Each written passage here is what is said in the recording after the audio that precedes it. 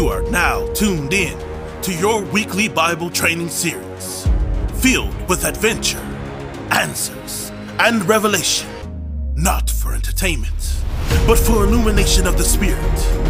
Take notes and ask questions with your host, The Remnant.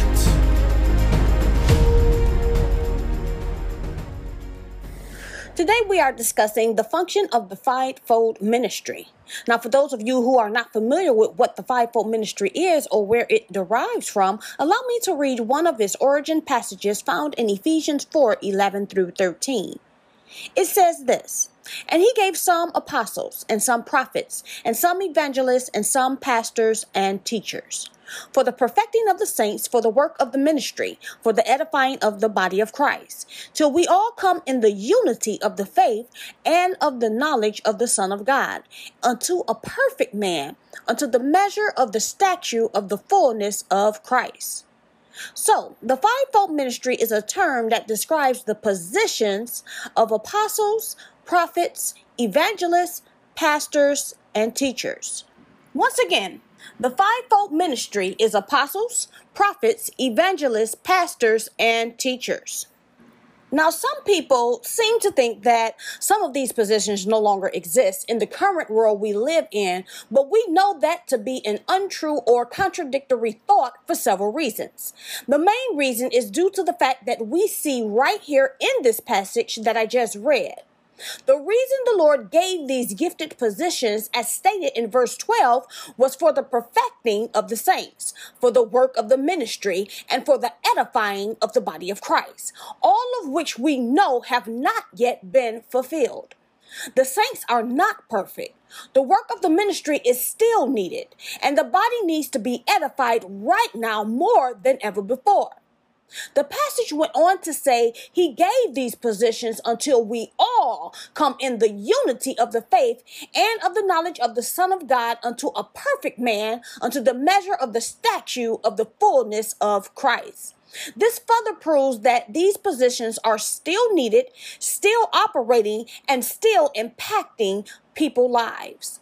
So now that's clear, let's discuss their functions. Please keep in mind, being in these positions does not, and I repeat, does not make anybody superior, but should be respected and reverenced in a way that is befitting to the person who is truly chosen by God to stand in these various offices. Also understand this: we were all called to be ministers. That does not necessarily mean behind a podium or in a pulpit, but you can minister through music, singing, ballet, acting, art, or whatever thing you are gifted to do. I've said it numerous times that comedians are naturally gifted to minister joy into the lives of others.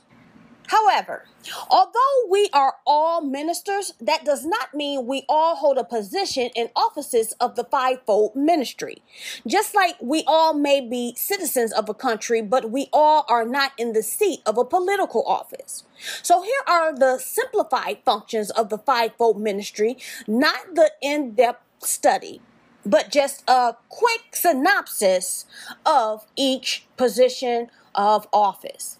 Apostles. Apostles are normally those who display the power of God throughout the world with signs and wonders following their message. Because of their unique gifting, it is sometimes a struggle for them to be settled in one place for an extensive period of time. The mandate for the evidence of what God has placed in them to be outwardly displayed can be overwhelming, as they are gifted with the authority to cast out demons and the power of darkness that oppress the people. Number 2, prophets. The most controversial, sought-after title of them all. But let's see if that remains the same after we understand the function. Because being able to prophesy and standing in the office of a prophet is two totally different things. The Word of God tells us that in the last days he will pour out his Spirit among all flesh, and your sons and daughters will prophesy. But those who truly stand in the office of a prophet are not liked as much as people think. Prophets are mandated to enforce the covenant of God. These covenant enforcers are normally called upon or sent to bring about order in the body of Christ. Normally with their visit comes much rebuke and reproof. Evangelists. An evangelist is one whose primary function is to help people understand the reasons why they should come to Christ. They are naturally gifted to talk to anyone, anywhere, at any time. This office is vitally important to the body of Christ because these are the ones who bring in the greatest harvest of souls to be saved. Number 4, pastors. Pastors are those who speak from a pure place of the love of God. They have multiple functions in the body whereby they have to be both firm and compassionate at the same time. Think of it like this. Pastors are much like good earthly parents. Sometimes they have to rebuke or discipline you, but rarely kicks you out of the house.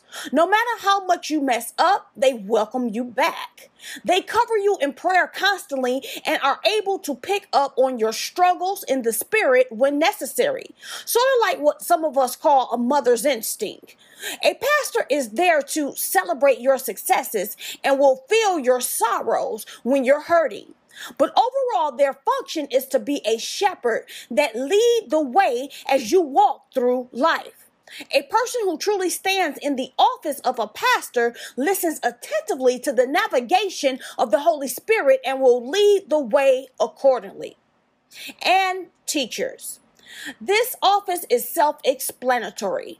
A teacher has a natural ability to read something, dissect what it's saying, and then explain it to others in a way that whether you are 5 or 95, you can understand it.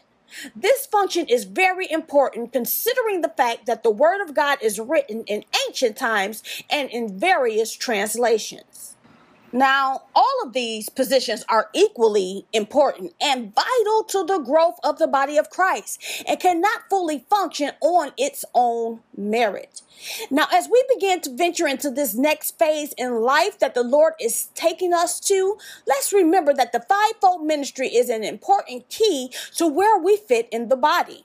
But as always, remember, even if you are not chosen to an office, there's no big I's or little U's. Those of us that are called to an office just have a greater responsibility, mandate, and more critical judgment. But we all are called to minister, and I pray you minister well. God bless.